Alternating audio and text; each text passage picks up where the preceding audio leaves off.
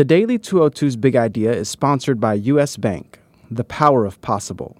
Learn more at usbank.com/newsroom. Good morning. I'm James Hohmann from The Washington Post, and this is the Daily 202 for Wednesday, July 18th. In today's news, President Trump pulls back on his statement in Helsinki about election interference. Sort of. The FBI has been watching alleged Russian agent Maria Butina since the summer of 2016. And national security agencies are banding together to push back against Russian aggression, despite getting no guidance from the White House.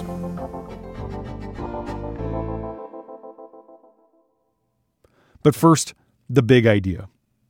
Simultaneous foreign trips by Trump and Barack Obama showcase the contours of the culture wars. It's really striking to compare the current president's European adventures to his predecessor's Africa foray at the same time. Over the past week, President Trump has loudly complained that European immigration policies are changing what he's been describing as the fabric of Europe and destroying the continent's culture. After meeting with Vladimir Putin in Finland, Trump sat down with Tucker Carlson of Fox News. The interview aired on Tuesday night, and a major focus was this theme of culture. Carlson pushes very strongly anti-immigrant messages on his program, and Trump said he watches all the time. The president then expounded on his nativist agenda, which he sees as central to his political success. Here's a taste of their conversation. As you traveled around Europe and looked at Europe over the years, can you think of a place that has been improved by mass immigration or the movements of large numbers of refugees? Not one. Meanwhile, also yesterday, down in South Africa, former President Barack Obama gave his most significant speech since leaving the White House. Speaking to a crowd of 15,000 in Johannesburg to commemorate the 100th anniversary of Nelson Mandela's birth, Obama lamented the rise of what he called strongman politics and the utter loss of shame among political leaders who repeatedly lie. Obama did not mention Trump. He didn't need to. But he situated the president's unexpected 2016 victory as just one symptom of a larger global reaction to the forces of democratization and liberalization. He spoke specifically about immigration. It's not wrong to insist that national borders matter. That's, whether you're a citizen or not, is going to matter to a government, that laws need to be followed, that in the public realm, newcomers should make an effort to adapt to the language and customs of their new home. Those are legitimate things.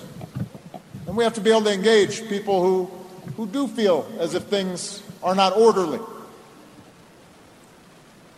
But that can't be an excuse for immigration policies based on race or ethnicity or religion. Trump spent years falsely insisting that Obama was from Kenya and demanding more and more proof that the then president was born in Hawaii.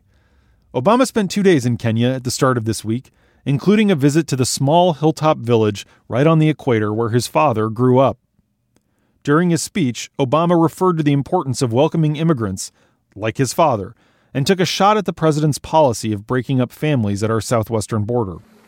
And we can enforce the law while respecting the essential humanity of those who are striving for a better life. For a mother with a child in her arms, we can recognize that could be somebody in our family. That could be my child. On Fox, Trump claimed that Democrats don't want any border security at all. Why do you think they want that? Maybe it's a political philosophy that they grew up with. Maybe they learned it at school. Maybe they're fools. I don't know. Back in South Africa, Obama brought it back to culture, using the same buzzword that Trump did during his time in Europe. He said Mandela was successful because he cultivated a healthy political culture after he was released from prison and pursued reconciliation in the wake of apartheid. Mandela understood this. He said democracy is based on the majority principle. This is especially true in a country such as ours, where the vast majority have been systematically denied their rights. At the same time, democracy also requires the rights of political and other minorities be safeguarded. He understood it's not just about who has the most votes, it's also about the civic culture that we build that makes democracy work. Trump has not visited Africa as president, and he has refused to apologize for describing African nations as shithole countries. He said during the Fox interview that he's also not sure why the U.S. would go to war to protect the small country of Montenegro if the Russians invaded it, even though they're a member of NATO and we've signed a treaty of mutual self-defense. During the Fox interview, Trump furthermore declined to say whether Angela Merkel, a leader of a free and democratic republic in Germany, is doing a better job than Putin, an autocrat who has committed egregious human rights violations and flaunted international law by illegally seizing Crimea, intervening in Syria, and so much more. But he did say this. Angela was a superstar until she allowed millions of people to come into Germany. That really hurt her badly, as you know. Trump's commentary shows the degree to which he has rooted his foreign policy in an affinity for nationalism, reducing global relationships to a transactional zero-sum contest among nations. Now, a world in flux is scary, but there are also opportunities. The uncertainty clears the way for Western coalitions to fill the void. Or, if they don't, autocratic governments. American adversaries are attempting to build a competing image of what a world without U.S. leadership would look like. It's by no means inevitable that freedom will prevail over despotism. And that's the big idea. Here are our 3 other headlines that should be on your radar. Number 1. Under pressure on Tuesday, Trump pulled back on his statement made in Helsinki that he took Putin's denials of 2016 campaign interference at face value and didn't know why he should believe U.S. intelligence services over the Kremlin. The way the president delivered his statement of retreat, though, was classic Trump. It was full of winks and nods to his supporters who love him expressly because he's eager to topple tradition. Trump started his appearance with less formal comments about his European trip, but then he made a show of demonstrating to the TV audience that he was now reading from a script. He abruptly changed to a more formal tone of voice and said that he supports the United States' intelligence agencies and accepted that Russia meddled in the 2016 election.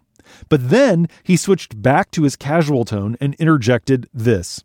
Could be other people also. There's a lot of people out there. There was no collusion at all. Trump would later go back to his script and claim that his error in Helsinki had simply been misspeaking.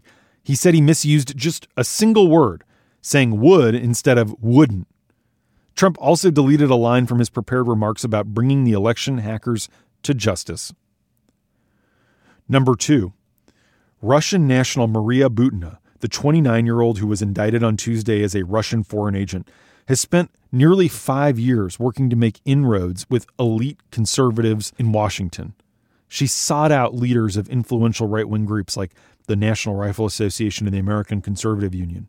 It turns out, my colleagues discovered, that the FBI has been watching Butina since August of 2016. Officials say that her activities show the breadth and sophistication of Russia's influence operations on American soil. In 2013, Butina was working as an assistant to Putin ally Alexander Torshin. The two invited leaders of the NRA to attend a meeting in Moscow.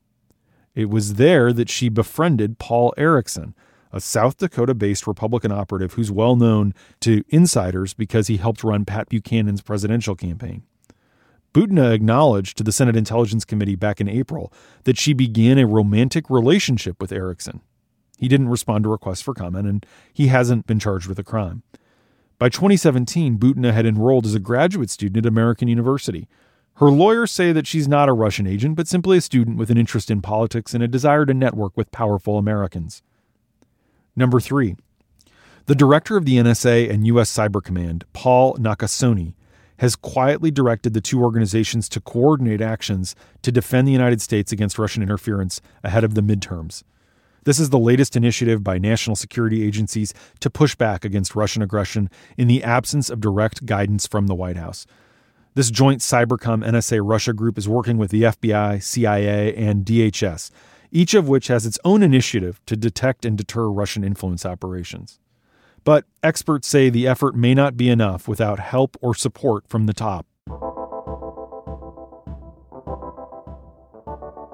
And that's the Daily 202 for Wednesday, July 18th. Thanks for listening. I'm James Hellman. I'll talk to you tomorrow.